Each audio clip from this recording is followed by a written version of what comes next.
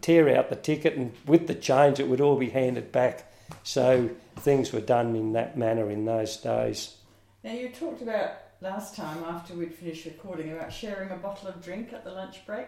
Yes, each down at Mosman School, I think it was either each day or at the end of the week, we'd each take a turn in buying a bottle of cool drink. So you had to make sure you had enough money to buy a large bottle of cool drink. And in those days, we'd either walk down to Skipworths or down to Fred Symes' shop on the corner of Monument and Victoria Street. Skipworths were a little further down, and opposite General Motors Motor Company.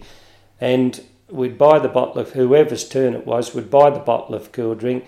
We'd then walk back along the footpath looking for a picket fence for a nail protruding out like they used to after some years.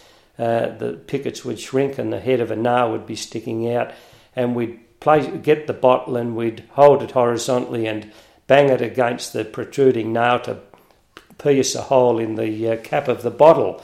When the nail hole appeared in the cap, we'd then hand it around the circle, and each of the boys would have a suck.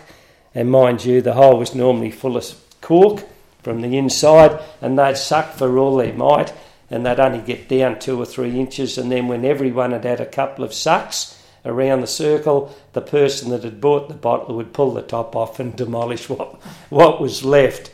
And the other thing about those shops, we'd decide which we thought was the best pie shop. So we'd even go from further down from Skipworths, and Bourne's had a little pie shop opposite General Motors on the corner of their factory and Victoria Street. So we'd either run down and get a pie from Bourne's, or we'd go to a little pie shop, Stanley's pie shop it was, in Battle Street. I think they've called that Murray Street now, but I'm sure it was Battle Street in those days. So we'd decide which shop we thought was making the best pies at the time.